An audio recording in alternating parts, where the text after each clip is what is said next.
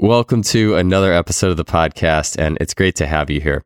Our guests today are Adarian Barr and Jenn Pilotti. Adarian is a former college track and field coach who is now a movement consultant and educator. He's been a multi-time guest on this show, and he's absolutely one of my biggest influences in the way I observe and coach athletic movement and sports skills.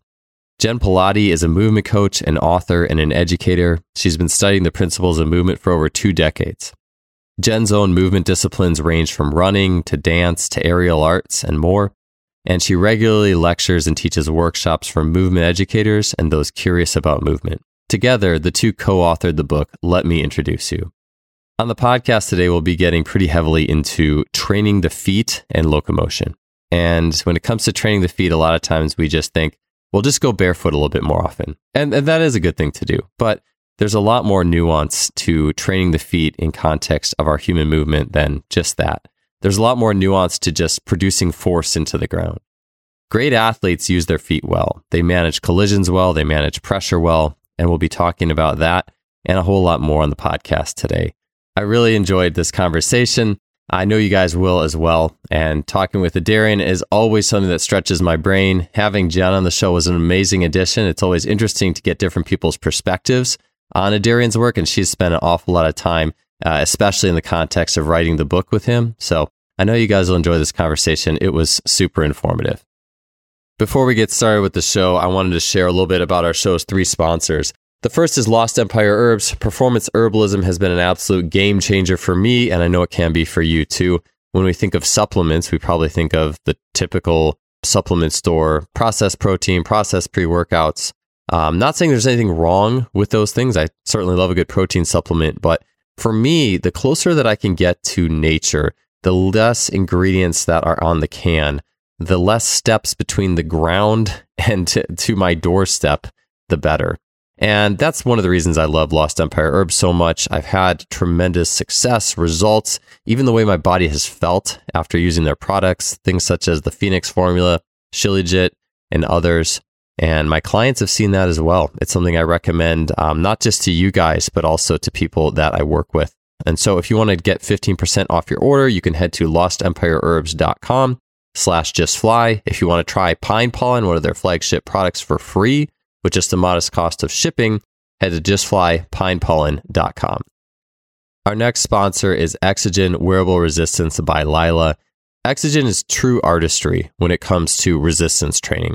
Exogen features microweights that you can selectively strap onto your body via things like shin or calf sleeves. And you can create the exact training effect, exact resistance effect that you want that fits exactly with the sports skills you're training. It feels like a second skin, and the creativity you can achieve with it is just tremendous. Some of the spirals, the asymmetry, Chris Corfist, a previous guest, talked about using it with asymmetry, for example. There's so much you can do with it. And I truly look forward to every training session that I go out and do with the Lila gear, because I know that not only am I going to get a great workout, I'm going to be able to use the potentiation from the gear, but I also am going to learn something about how my body operates, because you can spin, spiral, and align these weights in so many unique ways.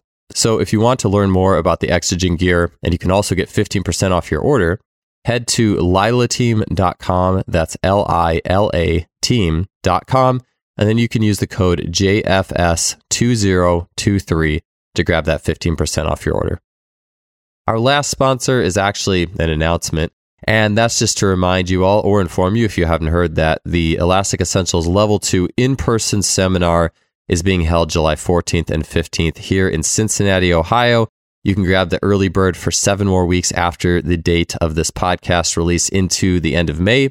And it's a great hands-on learning opportunity. I've gotten so much great feedback from people who have attended the summer and winter seminars that I did last year. And I'd really be excited to see you there in Cincinnati. Spots are filling up, so make sure you grab your spot today. And again, you can take advantage of that early bird price. All that being said, let's get on to the podcast here with Adarian Barr and Jenn Pilotti. Jenn, Adarian, awesome to have you on the show. Can we get started by just the story of how you two met and the process of how you started working together? Sure. So my friend Chris Ruffalo runs this kind of collaborative thing called Think Movement. And in June of 2020, she wanted to have a get together. at my place, my studio, which I still had. And I said, sure. And she said, I'm going to bring a couple of other people. Is that okay? I was like, yeah, it's totally fine. And I was presenting first thing in the morning. And then this other guy, Adarian, who I did not know, was presenting after me. This is one of the people she invited. So I do my thing. I talk about the foot, nonetheless. And then and then Adarian gets up and was kind enough not to like totally destroy what I had just said. But he finished and I'm like, okay, this dude knows more than I do, which is really irritating. And I want to know like what it is that he knows. And that was sort of how it all started. Yeah, that was out of college. Chris had emailed me and said, hey, you don't know me. And I didn't know Chris. But she was like, you don't know me, but I got this thing that's going to be down in Monterey. And she's like, would you mind coming and presenting? And I just got the motorcycle. I'm thinking like, yeah, I just got the motorcycle, right down to Monterey, cool, And she's like, it's free, we're not paying anything. I'm like, okay, she says, will you come? I said, yeah, I'll come. And she's like, what do you want to talk about? And I didn't know anybody else there. I didn't even know Chris. I just knew I was going to this thing. So then after that, it was, we kept on talking and stuff and everything. And then we did like a presentation together. And she kept telling me like, we need to write a book. And I'm like, I don't do books. I don't do books. And then finally I was like, okay, let's do a book. But it came about too because like when we started doing, webinars together over the pandemic and everything, it was like she would ask the right questions. So that's kind of started. And so then we just did the book. Yeah, it was good in reading through it too, and I'm sure we'll chat about it again briefly towards the end of the show. But in my time with you, Adarian, you had mentioned a lot of the things that are in the book, and it was like if you mentioned like complementary pairs or things work in pairs, and I would be like, well, what does that mean? And then I would kind of learn by doing over the years. But it's really nice to see it in print. Like I'm a person who likes. I by far do the best reading and reflecting initially. Like I'm a reader and a reflector, and it is. And I am a kinesthetic learner too. But I really, it's kind of cool to see how it's just all this stuff that you talked about. It's like it's there. It's like okay, like it's in print. There's pictures. It's great. So kudos to you for finally putting that together. And maybe we could talk a little bit more about that process towards the end of things. But maybe we can kind of kick this off because I wanted to go through some of the core concepts of the book. And like I mentioned, like complementary pairs, like all these things that are fundamental just to move, whether it's sprinting, jumping, running, whatever you're doing, it's fundamental to all of it. And so, but maybe let's kick this off by Jenn. Tell me a little bit about that foot conversation. So what were you presenting? Like, if you remember back, what were you presenting? And tell me about the process. Tell me about the process of digging in there that you're like, oh, okay. And you talked to Adarian and tell me about how that conversation went and a little bit about how that led you to where you are now. So I presented on the connection between the foot to the pelvis, which is something I have been studying ad nauseum for like probably a decade. And I did a very experiential, like kind of somatic based body mapping type movement session. And then Adarian gets up after me and he focuses only on the lateral longitudinal arch. And I'm like, why is this blowing my mind right now? And why is this making everything feel so different? So the next morning I went for a run because I run and I used it. And I was like, okay, there's something here. And why hasn't anybody taught me this before? Which just led to questions. And I have so many questions. And Adarian has been very patient with me because, as he said, I ask a lot of them because I want to know how to get from A to B to C to D to E.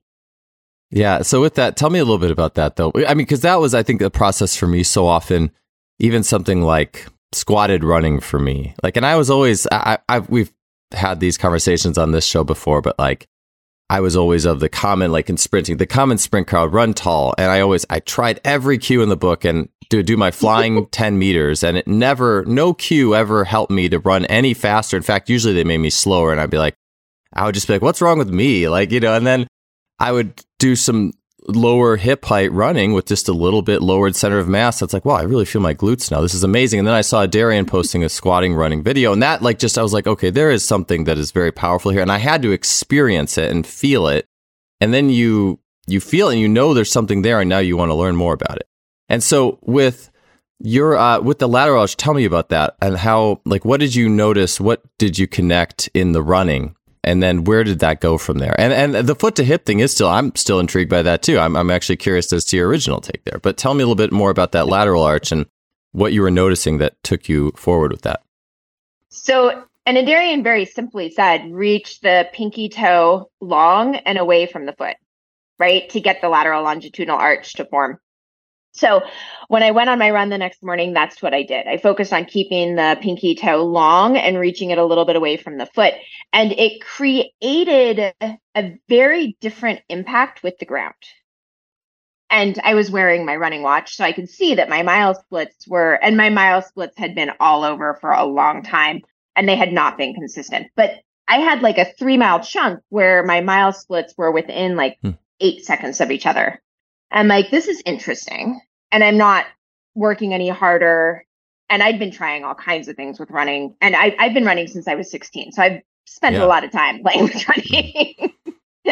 So that was how that all kind of like started. And then as I dug into it, and what Adarian and I collaborated on next actually didn't have to do with the foot, but it did have to do with the pelvis. He talked a little bit about, and I can't remember exactly how he phrased it, but it was almost like closing the pelvis and opening the pelvis, kind of this compression and expansion of that area. And when we did that in the workshop that we collaborated on, and then when I took that again into running, I was like, this is interesting. If I fold the hip one way as I use my foot using the lateral longitudinal arch, I feel this very fluid, more rhythmic movement than I had been getting. So that was kind of how it all began. Yeah. It does strike me too that, Darren, did you have anything to add on to that? No, I was just going to say, just kind of like the time we was at the track and cow, and I remember you was working on squatted, and I said, you wanted to finish up with like a quarter mile. I said, go just try squatted. And from Joe's face, he was putting like it's hard. It's not normal anymore, but it was just look on his face, it's like, this is not. I might go run a squatted 400 again, honestly, just for fun. It was funny too, because I feel like I remember Kevin and I forget, Chantel was running that with me, and you kept saying, get lower. Like, it's like, I don't know how squatted, like it was kind of like really squatted for 50, and then about maybe 200 of not as much, but trying. And then it's like, we're getting back close to Adarian. So we'll I was dead, man. But it was good because I like a week later or not too much longer later, I ran the fastest 10 fly split that I had in, honestly, ever since I've been measuring. I was maybe a little faster, 10 years ago on a good day when I wasn't thinking about how to sprint, type thing. But it was awesome. And so anyways, I was going to say too, Jen, with a lot of the things in your perception of it, I think about how people learn too. And I mentioned for me, like I do like to see things in a book, and I like to have the intellectual frame, but a lot of learning from Adarian was based on the kinesthetic side. And I think sometimes too, how we just like to learn or acquire knowledge in general. Like a lot of times it's, well, is it in a research paper? Is it peer reviewed? Is it societally accepted? So, but then you're in your own body doing something, and your body is telling you something different. And then it's like, okay, well, I need to find why this is, I need to ask questions. And I know we both had that experience. And so I was going to say, like, it does see watching your, like a lot of your videos, it is like, you seem like someone who's very attuned to some of the slower, like being able to really slow things down. I've had like Feldenkrais type folk on the show, and it is, I don't think that's everybody's learning style. I know I will do it. I struggle with that. But maybe just tell me a little bit too. And I would like to keep kind of going on that the foot topic as well. But I do think that sometimes there can be a disconnect. I know, Darren, you've done a ton of stuff with like the Palo stick. I'll watch you doing things on one leg. And I can tell there's a lot of feeling and sensing going on there. Like you are feeling things happening in your body. Someone might just watch that on Instagram and be like, well, what's going on? And we are so used to just like very big And I think there's a spectrum. There are the big, like explosive, high force, high output, flat. I don't want to say flashy, but just the things that you could say they're the very like masculine, out, expansive side that's very easy to recognize. And then on the other side, you have all the more inner, I guess you call it the feminine or just the soft side where it's more exploratory.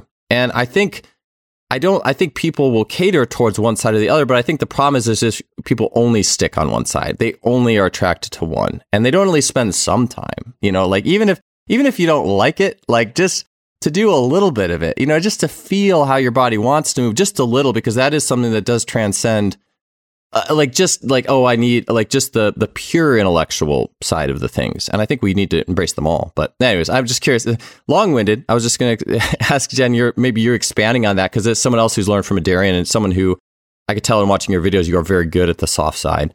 Yeah, just your take on how you've learned from that process, and then any thoughts on how that would relate to other people's learning process.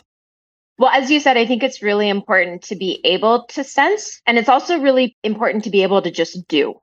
And this is where a lot of people get stuck. They either just do and they don't sense, or they just sense and they don't do.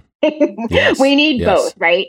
And a lot of my videos, yes, are definitely on the softer side, but I've always lifted weights. And like right now I'm learning aerial arts. So there's a lot of just hurling your body around in the air and hoping everything goes okay. But you need some sort of body awareness for that. And the body awareness that you gain from the softer side actually makes that like just doing so much better.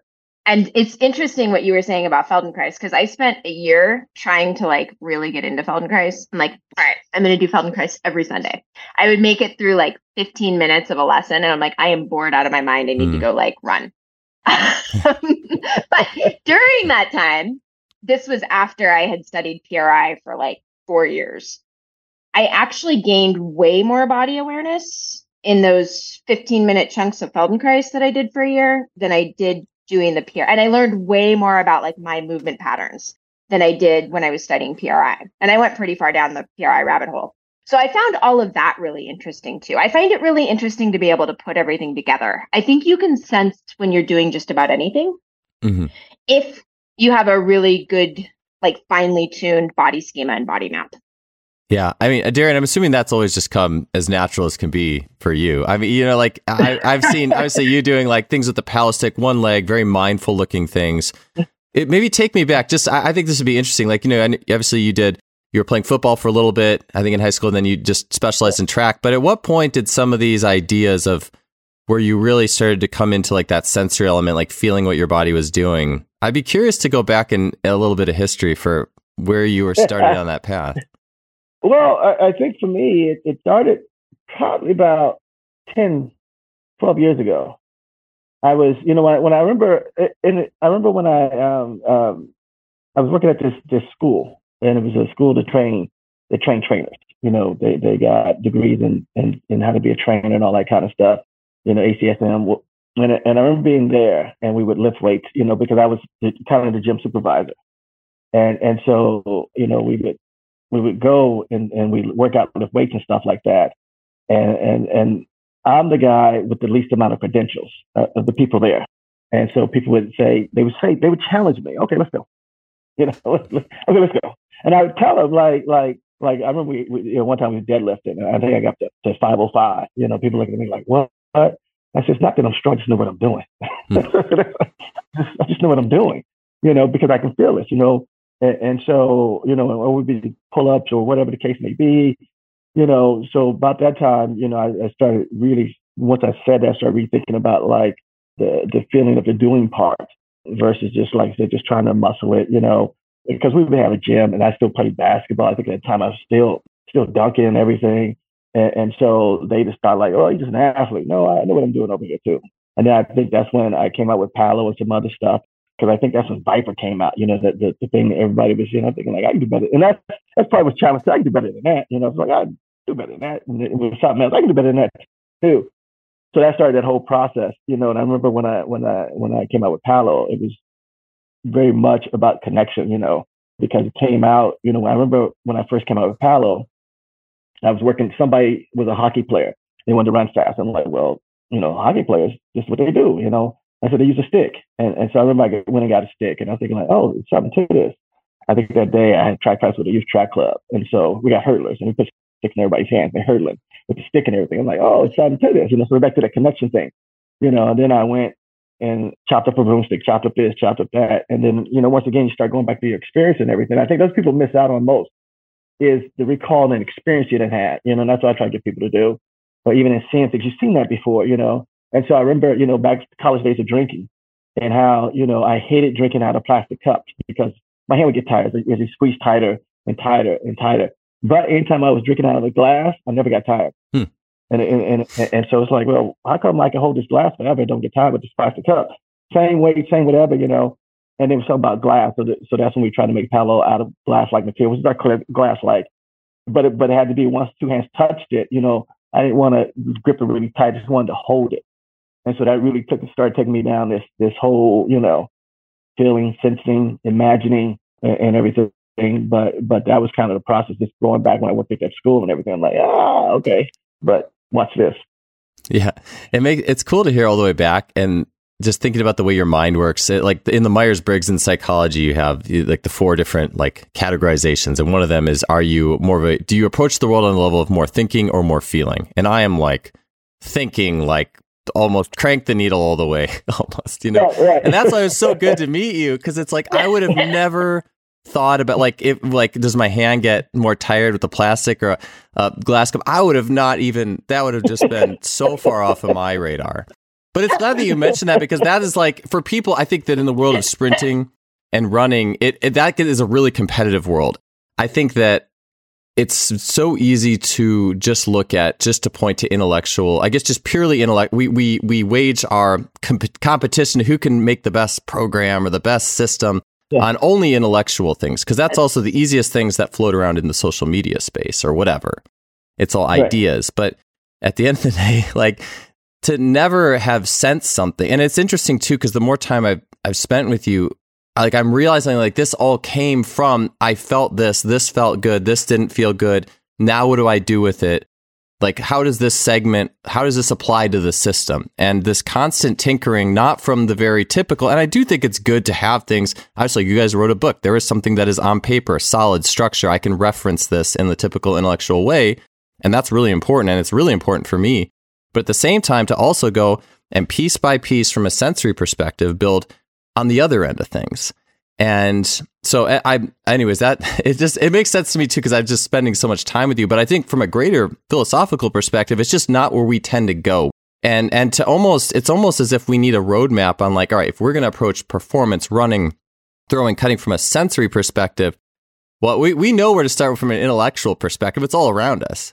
But if you want to sense, start here. And that's right. It's like, you got to go. But at the same time, it's never been easier to be inundated with information than it is today. But in the same perspective of needing a mentor, and like even like learning a martial art, like, are you going to learn a martial art? Are you going to learn how to swim by just reading about it? No, you have to find somebody who can help you to feel these things. You have to actually feel it. You have to feel the water. And so anyways, I don't want to get too carried away down that rabbit hole, but it's just cool to see how you were always kind of attuned to that. And then it's just manifested itself when you actually started to apply it to performance, where I think so often it is just the other way around a little bit, Well, even, being in track for so long, I remember track was one of those things where people say, you have to feel it. I'm thinking, but I don't feel that.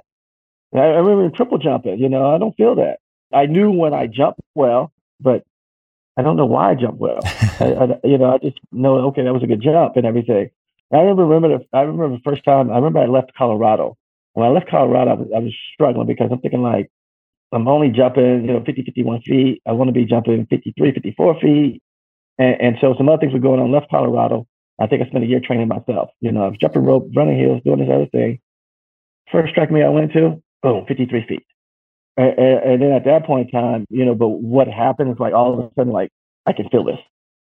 And so it became part of that really, really early days of, what just happened. And everything, because like I said before, you got to feel this. I'm like, I don't know what y'all talking about. I really don't. And you go home frustrated, like, I don't know what they're talking about, and I had some good coaches and stuff like that, but that was the biggest thing, you gotta feel this, feel like you could feel like this here, feel like, I don't know what you're talking about, but even like I said, and one of the things and what I like I said, what I try to get people to do is a lot of times, like I said now, is like it's based on experience. And so a lot of what we've done, can recall a prior experience that you can relate to. And if we can do that, then now I get it. Without being able to recall that prior experience, then it's just like, I have no idea. Yeah, and then you just rely on, I think what then happens is we tend to rely on what I call the more intellectual side of the needle is just positions. Oh, get in this position. Like, that's easy. I can attach my intellect to that. But so often, like runners everywhere, track folk everywhere, like just like me, I would have no idea what cup was better. Like, I would have absolutely no idea. But in the same way, I have absolutely no idea what sprint drill was correlating. I'm just like, do it. I feel. And honestly, if you were to say, like, let's just say sprint drills, marching drills, we talk about that a lot. The thing I would feel from that is actually bounce.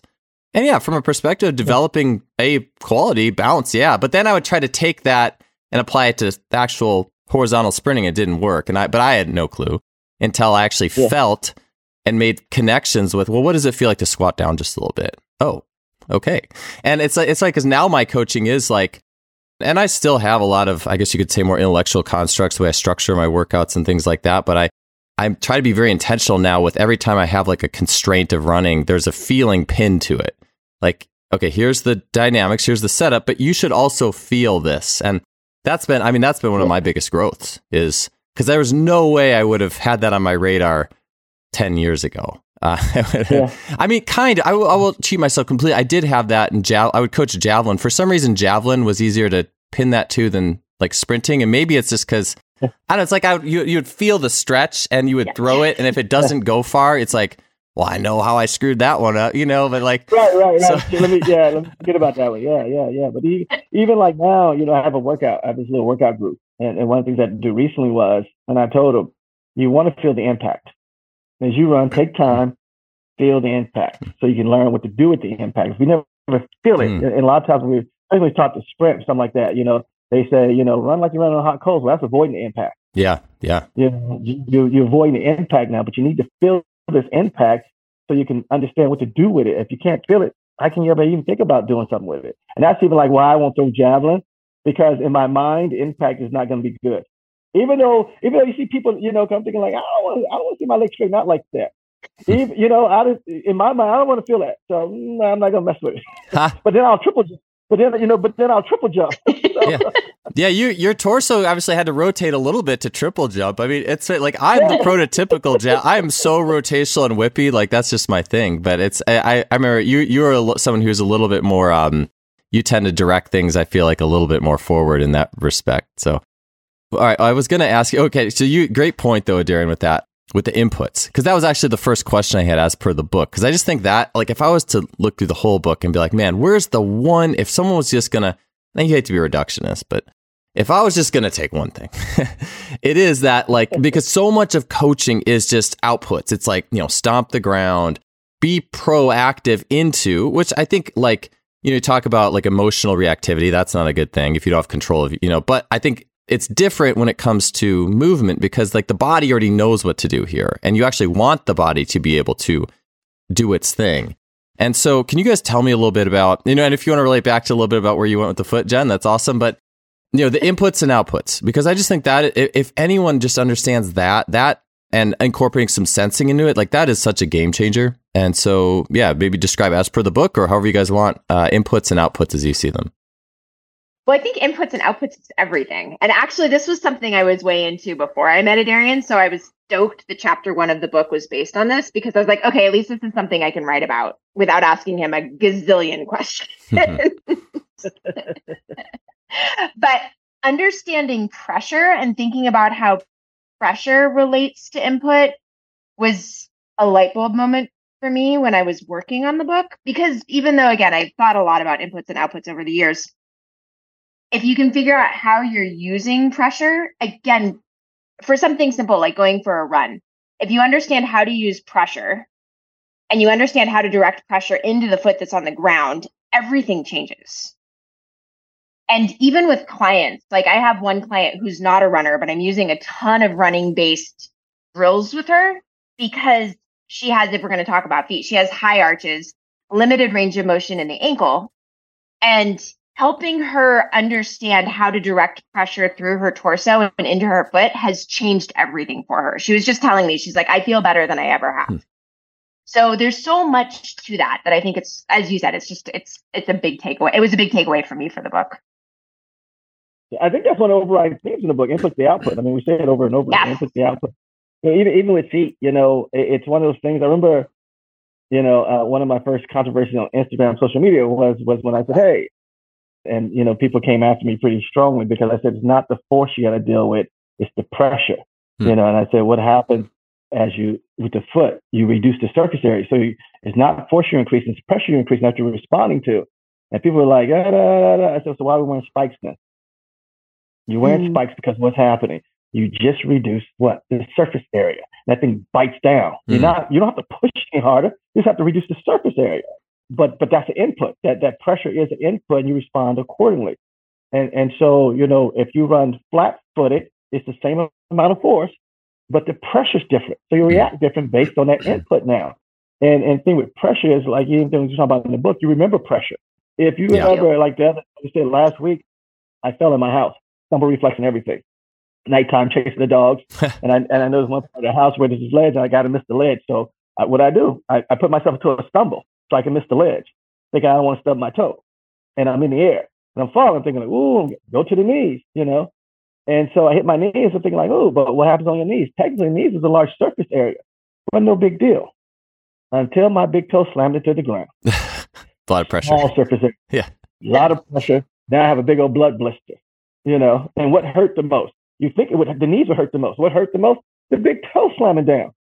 And so, like I said, that input mattered. It really mattered in the process and everything.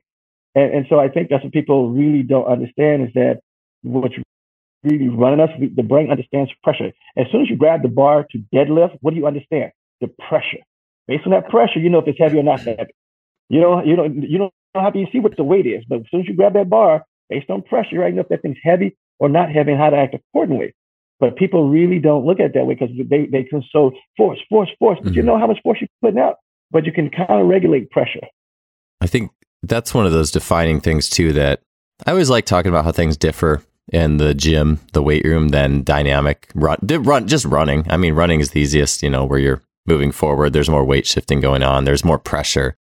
And I have a couple things that come to mind. One is, this is a little bit of something that I don't have like the numbers behind, but as just intuitively speaking, I feel like really fast people tend to have a lot more pressure related issues where they're riding that line of being hurt or not, in the sense of like little foot things, sesamoid, like, because they are capable of putting down a lot of force, yes, but a lot of pressure into a smaller area at one point in time. And so they're going to be riding that line more than someone who's like just kind of like, well, then again, people who are really bad at any pressure tend to get shin splits higher up. It's more of a general thing that's higher in the leg because they couldn't apply any pressure. And so now it's just going to show up higher in the system. Maybe that's like a thing where it's really fast and you have to deal with stuff that's more localized because you could put that down.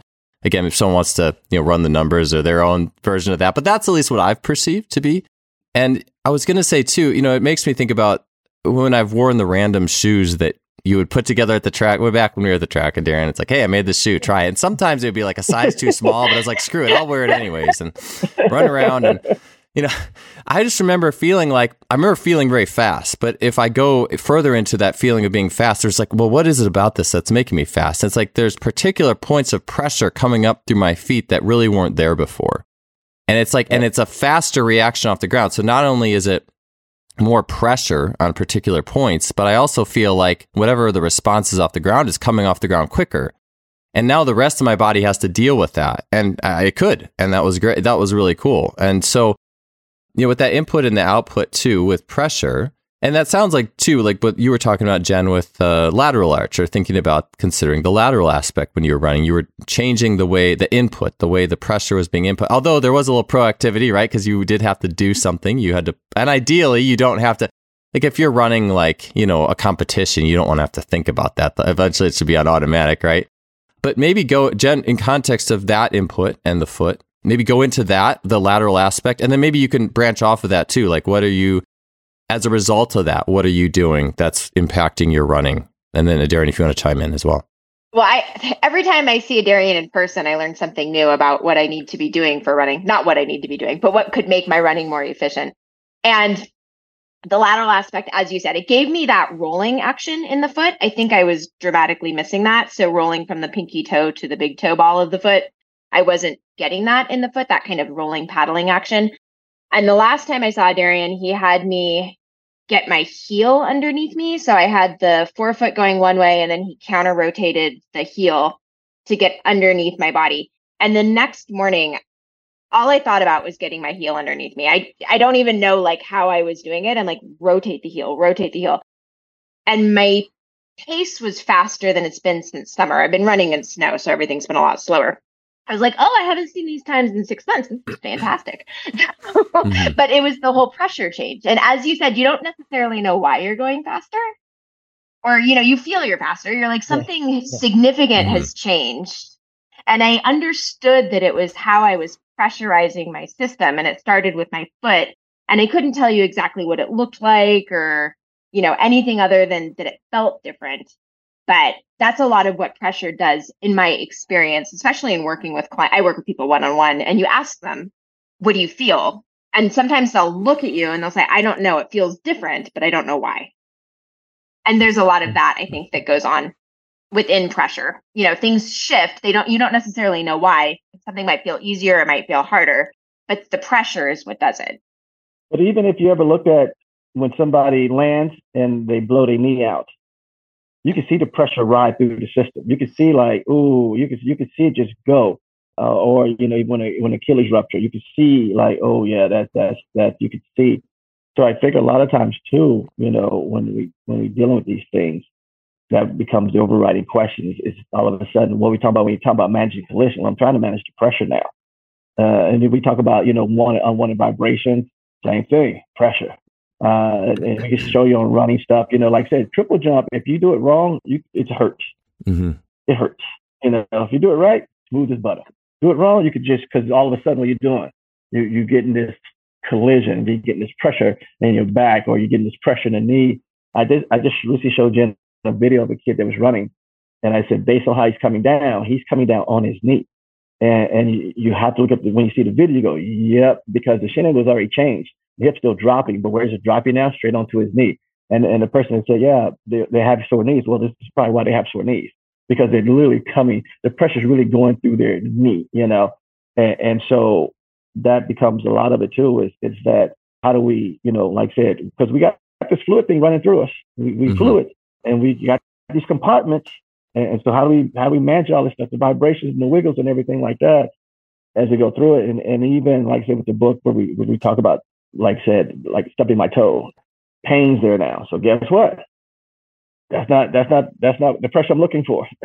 So that's not pleasurable. So guess what? I avoid that area. And I think for like the first 4 days after I did it, I couldn't get to the big toe.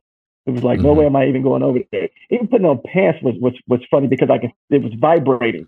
It was I could really feel the ridges in the end of your big toe. So as I put on pants, it was just nerving me. It's like, what was all it based on? It's just a lot of pressure down there. I did actually. There was a video that was out. Maybe I'll put in the show notes if you want to expand on it. Before I mention the video, as you were talking, I did think of another. Like, I think the more things that people can just feel in their own body, I like the stub your toe thing, right? Like anyone who stubbed their toe, you could think, oh wow, lots of pressure in a small place. But I think about the opposite of that. Well, what would the opposite of that be? And I think about, like, I've spent time with Rafe Kelly and at his Return to the Source, and I'll watch the videos, and they'll do like. There was one, they were posting videos where they were like jumping off like a set of like 3 stairs or something. And then they would do a dive roll and like literally roll out of it. And they could roll out of it because they're distributing basically like they're going head first, tucking their head down. And then or just a basic dive roll. If you're just doing a forward somersault roll, how do you not hurt yourself? Well, if you did it right on your head, that's a ton of pressure. You mitigate the pressure by tucking your head, shoulder under, and you spread it through your whole spine and rib cage. And that's how you don't get hurt. And you also, in the process, you're slowing things down a lot, and intentionally, obviously, like to mitigate that. The opposite would be, I think, if you just, if you hit your head and it was like that wouldn't be solid though, because your head would just go to the side. But if you hit like a hard point, you would keep rolling faster. So, what I was trying to say though with all that was there was a video that was really cool. It was a guy, like I think South African guy, running a 10-4 in the 100 barefoot. You had posted on that, right? And that was one of the first things, that I remember with you is like if I'm going to run barefoot, like it changes the pressure, it changes friction. If it's on like the track, there's like big changes that have to happen because of friction. If I have spikes on, I can at least push down a lot quicker because I don't have to worry about ripping the skin off my foot. But tell me a little bit about like for example, that barefoot runner, and I'll post it because the thing I noticed, it was a rear view video. This guy runs 10-4 in the 100 and he is rotating like crazy. And maybe this could fit into rotation and pressure. I know you guys wrote about that in the book, which is a really cool concept. Maybe this will feed right into that. But this guy, I mean, his knees, body was really, and there is rotation within a start, of course, but this guy was really working it. I mean, it was so cool to watch. And I know at least part of the more than typical was very likely to do with how he had to manage the pressure because of being barefoot. So I'm curious with what your take is on that, like accelerating from a barefoot on a track in light of pressure management and inputs.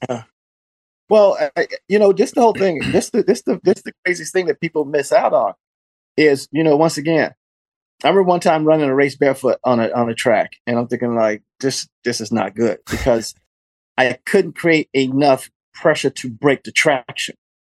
I couldn't create enough pressure to break the traction. And that's one reason why we wear spikes, because we need to break the traction. Same thing. People getting starting blocks. Why can't they move their fingers? Because they can't create enough pressure to break the tracks between their hands and this rubber and things like that. So the fact that the guy was able to create enough pressure to break the traction, that to me was the amazing part, because it's like other than that, your feet stick. And your feet stick to the rubber. And so you have to break, you got to create enough to break it, And that same thing with a car, whatever the case may be, you got to create enough to break so things move. So that was a cool part there. And like even having triple jump barefoot is easy because at that point in time, I want to stick. So from triple jumping barefoot, I want to stick. If I'm trying to sprint, I don't want to stick.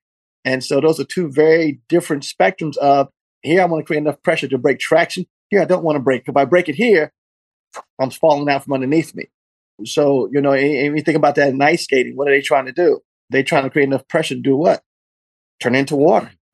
I got to create enough pressure to turn this into something else.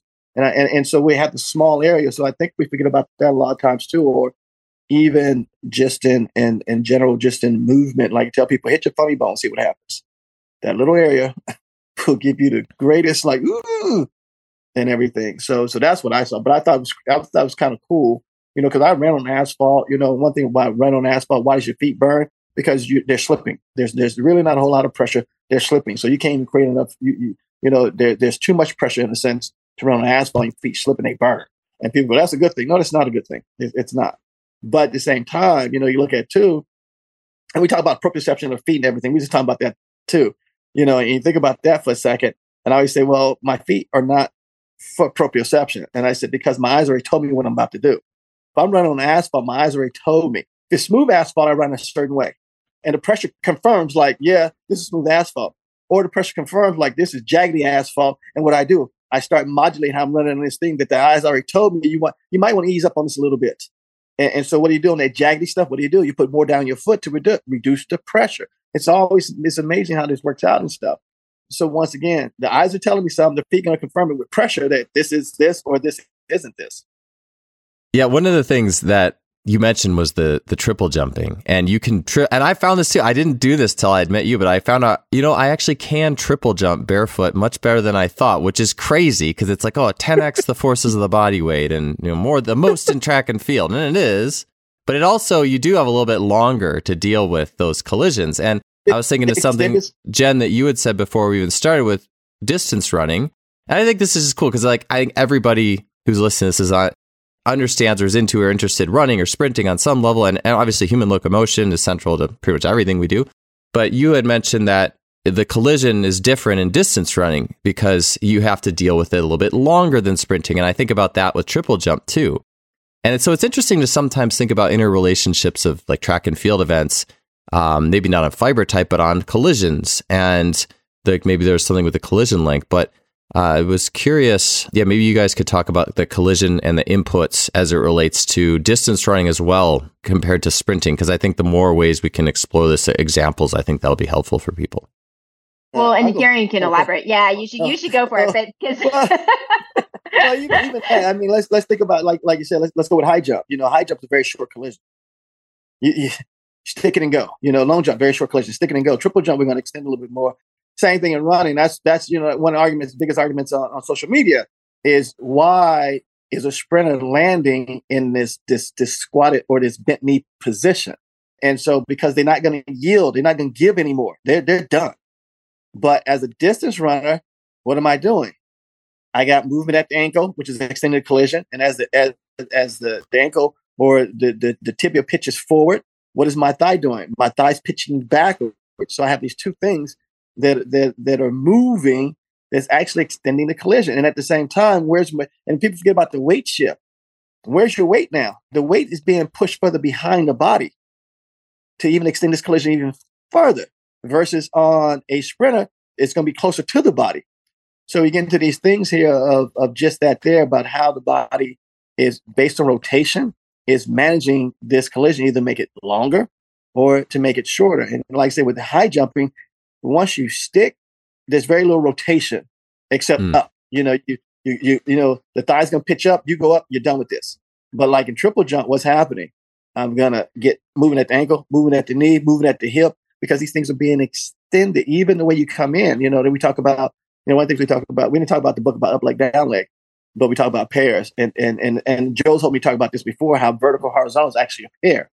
People don't see it as a pair. They see them as they conflict one another. No, this one would be horizontal, this one would be vertical. This one would be horizontal, this one would be vertical. That's a pair working together now. And so even in running, if you look at it this way, one of the collisions is designed to be more vertical. One of the collisions is designed to be more horizontal based on which leg I'm going to be dealing at that point in time and stuff. So as we go through this, that's the hard part that people understand is that they call it absorbing force. You're not absorbing force. It's the fact that you're extending a collision. And so as the longer it takes for you to slow down, then the next joint is getting less because it was less there in the first place. And something Adarian did tell me, which I thought was super interesting when we were talking about sprinting versus distance running, is collisions create vibration. And with sprinting, because it's such a short amount of time that you are creating the collision, you can have unwanted vibrations. That's not a good thing if you're a distance runner. That was, for me, like that made a lot of sense. I was like, oh, okay. Yeah, I mean, big difference, because sprinting's so short. A couple of unwanted vibrations, no big deal. But try 26 miles of unwanted vibrations. Try 6 miles of unwanted vibrations. People wonder why, they may be feeling kind of funny at the end of a long run. Well, probably because you have some unwanted vibrations, because you have some unwanted collisions, And what's funny, you can see all this on video. All this stuff you can see on video. You can see when the torso just collides, and you go, that wasn't good there. You can see the quads. You can see how it's traveling through the body and things like that. So it's things you can see, and you go, yeah, that's not too good there.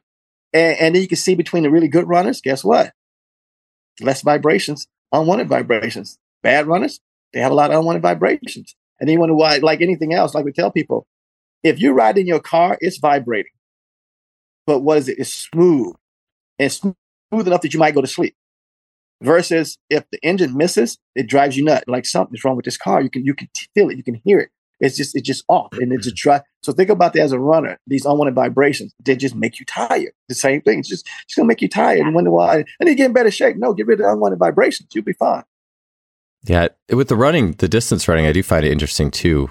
I do think that sprinting, you can take on, I guess you could say, a less desirable technical element and still kind of compensate your way through it as best you can. And the competition changes your technique anyways.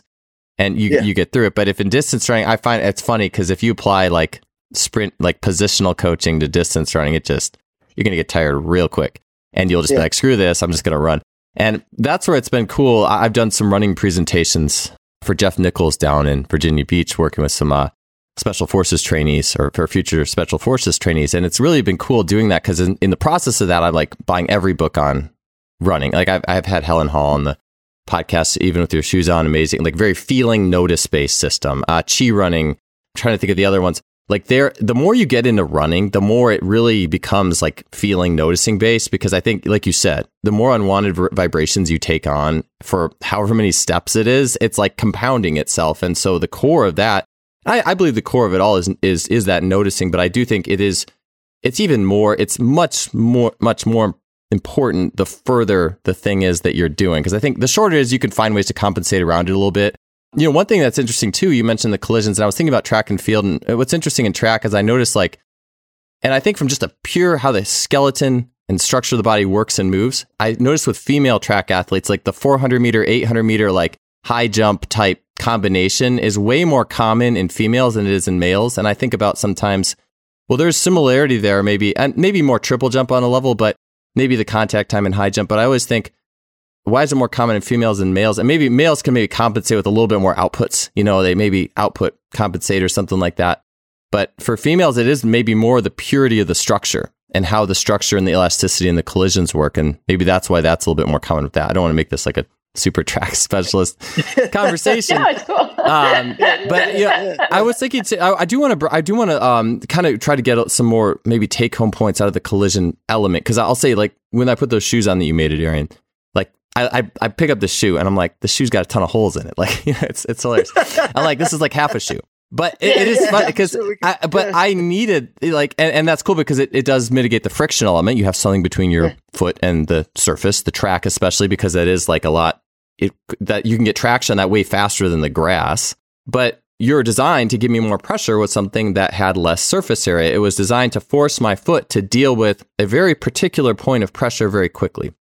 But outside of getting your, outside of getting your shoes, what are some things that people like? The bricks obviously are a super simple way to deal with at least like proprioception, sensation, the surface. But I like you guys to share a little bit about, okay, so practical, I want to feel this in my body. I want to feel the input of pressure. I want to explore the input of pressure. Jen, you had mentioned the pinky toe cueing. I'm always looking at too, like just inputs, environment, inputs. Tell me a little bit about what people could do listening, hey, just to feel this and to work with that sensation upwards. Well, an easy thing to do is make sure you're training your feet on firm surfaces, which is one of the reasons the bricks work so well. And I think so often in a gym setting, it's really easy to get, I don't want to say complacent, but to use like soft surfaces. Mm-hmm. Like as Adarian and I have talked about a lot, like something like an Eric's pad or a Bosu is going to be really good at teaching your foot how to respond slowly.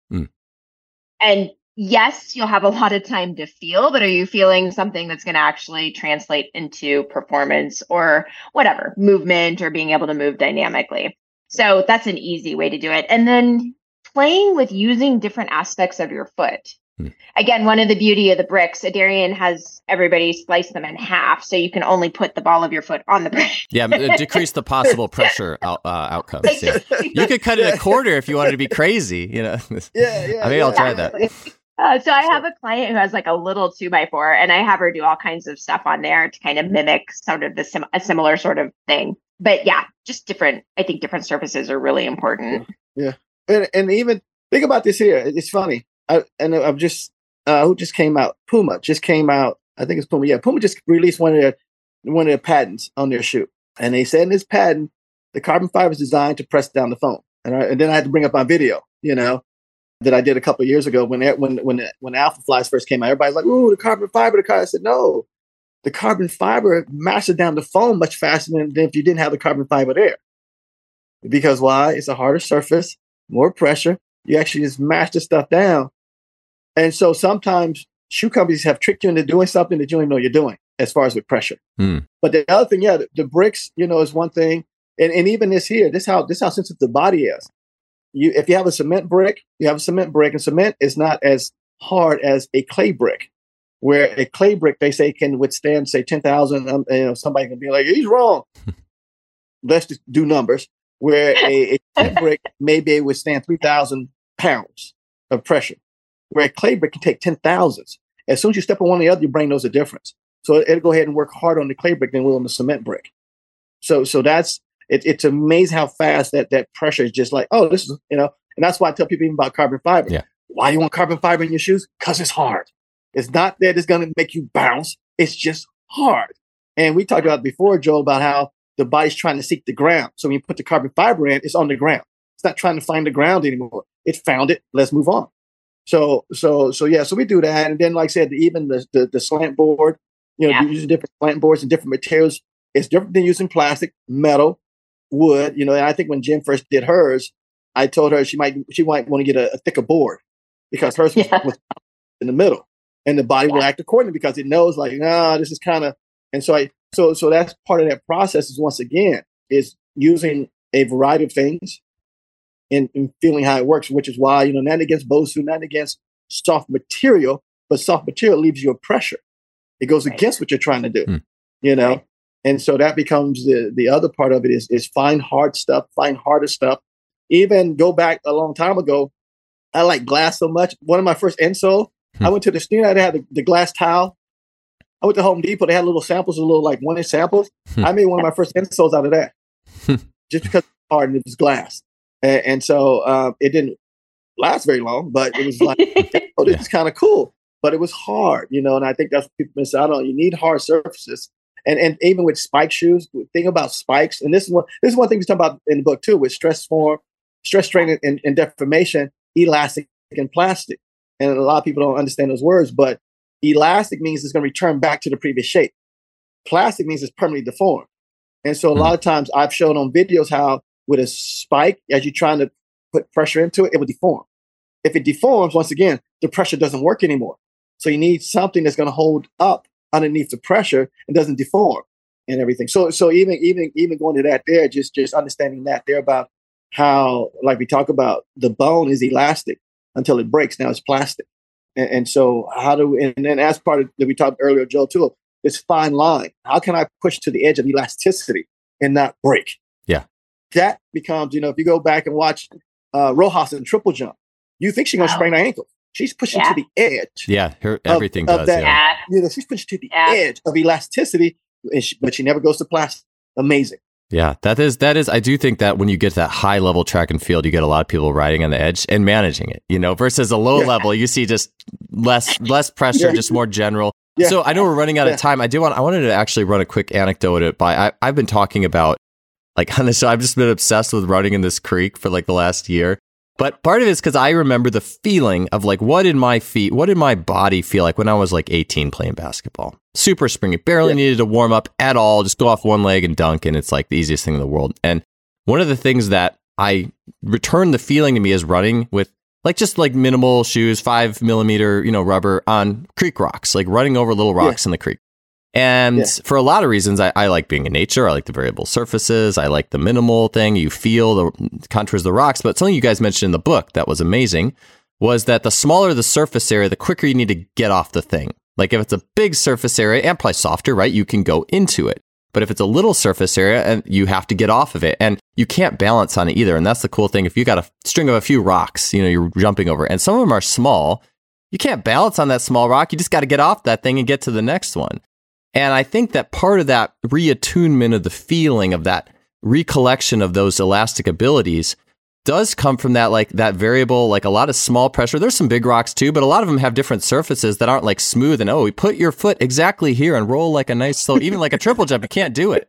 It's a lot of it is very quick, and the surface and the rocks are hard. And so anyways, I just thought that was really cool with that element there. Maybe let's finish up because I know we don't have a lot of time, but talking about, so with, maybe we can just bring this just very, very quickly into the gym, because the gym and dynamic, what are the commonalities? What are the differences? If we want to link some things that, and Jenn, you mentioned bricks, we can bring bricks in the gym and things like that. And just for people, bricks too, just take a brick, cut it in half, barefoot, stand on it. Oh, you also mentioned too, that's what I was going to say is, Jenn, you had mentioned, because I'm just thinking about simple, practical things people can do to get started. You mentioned, Jenn, just running or walking or moving and just feeling different parts of your feet. In track, or it's common, just not common, but hey, be barefoot and just run on the insides of your feet, run on the outsides of your feet. And people probably don't think about why they're doing it. They're just I'm just working the different muscles or something, But I think that just some of that stuff is unintentionally almost just getting people to feel that type of pressure thing. Maybe that's what I wanted to ask is, what's your thoughts on, just from a general perspective? And it's obviously ideal if you have a sensor, your environment changes. And that's what I think with the the creek, you could do all the plyos you want in normal shoes on a typical surface, and that's cool. But it's well, hey, there's a whole nother bubble outside of that offers a huge dynamic and that expands your viewpoint. So, Adarian, I'm just curious of your take on, and maybe it's a turf or something, but just the idea of if you're going to do warm-up drills and everyone's barefoot and you're doing different parts of the feet or something like that. Any thoughts on how to maximize that? Well, one of the things that I always tell people is that, if you're training barefoot, remember how the foot's moving and working, because once you put the shoes on, you want the same thing. Because the shoe is just the ground now. It just has the environment changed. That's all. But I still want the same movement and stuff like that. So even on the bricks, I'll tell people where I want to work off the fifth metatarsal. If you hit on the fifth metatarsal, leg locks up. So if I want to bounce, I'm going to bounce off the fifth metatarsal. If I go to the fourth metatarsal, the knee's going to bend. If I go over here, same thing. Even like when people say press off the big toe, you can't do it. The pressure's too much. The big toe cannot handle all that pressure. And so you can stand on it, but once you try to push off of it, different ball game again, and even we've been talking this week about some things with the second toe and first toe, but that's another thing. But part of that, you want to work off different parts of your feet, even the bricks, I do a thing where I'm on the heels, or I may roll it this way, or I may say, I'm going to move the pinky toe. And I have a thing where you can isolate on the brick where I'm just going to isolate the first toe. I'm going to isolate toes 2 through 3. I'm going to isolate just this part, that becomes one thing. But once again, then you start to feel like, oh, this is what this part of the foot does. This is what this part of the foot does. This is what this part of the foot does. And then you start thinking about how fast you need to do all that just in moving. Cool. Jen, do you have anything to add to that? And then I'll just ask you guys about the book, and I think our time's running out. So I will say that if you're in the gym, an easy thing you can do is play with different squat positions with your foot in a different situation, different single leg stances. And it's amazing if you load and you think about compression. So if you load the same side foot that's forward, you'll get a lot of action through that leg. And you can really play with what happens if I put pressure in this part of my foot? What happens if I spin my heel underneath me? What happens if I reach through my pinky toe? And it does translate into more dynamic movement. So it can be a really nice warm up. Yeah. Awesome. Love it. Well, hey, this has been a really good chat, you two. Great to be on the call here. I'm glad we can make it happen. And so before we get out of here, tell me about the book. I've read it. It's been great. So I'd recommend anyone to buy it, but let me know a little bit about that before we get out of here. There's my plug for that. So go ahead, Jen. We wrote a book called Let Me Introduce You, Tales of Lovers, Threesomes, and Movement. I think that's the subtitle. It's a short read, and it was a lot of fun to work on, and it's basic fundamental principles of movement. So also too, the one thing about the book we talk about, because we talk about effort levers and things like that. There's also some life skills in the book if you want to translate even that way into some life skills about inputs, output. What you're putting in, you're gonna get out on the other side. And even like with levers and things like that, about how levers work one or two ways. Either they're gonna be strong or they're gonna be fast. And so you can't go around those two things. And so sometimes even in our life we may be thinking, I'm gonna keep doing it this way. You can't do it. You can't just do it. So that's the other part about the book too. That if you actually look at it, there are also some life skill stuff. Yeah. As above, so below. The body is a mirror. Awesome stuff, guys. All right. Well, hey, great talking to you. Thanks so much. I'm sure we'll be doing, we did one question, so I'm sure we'll have another one in the future, maybe a bunch of them. So thanks again. All right. Thank you. Thank you.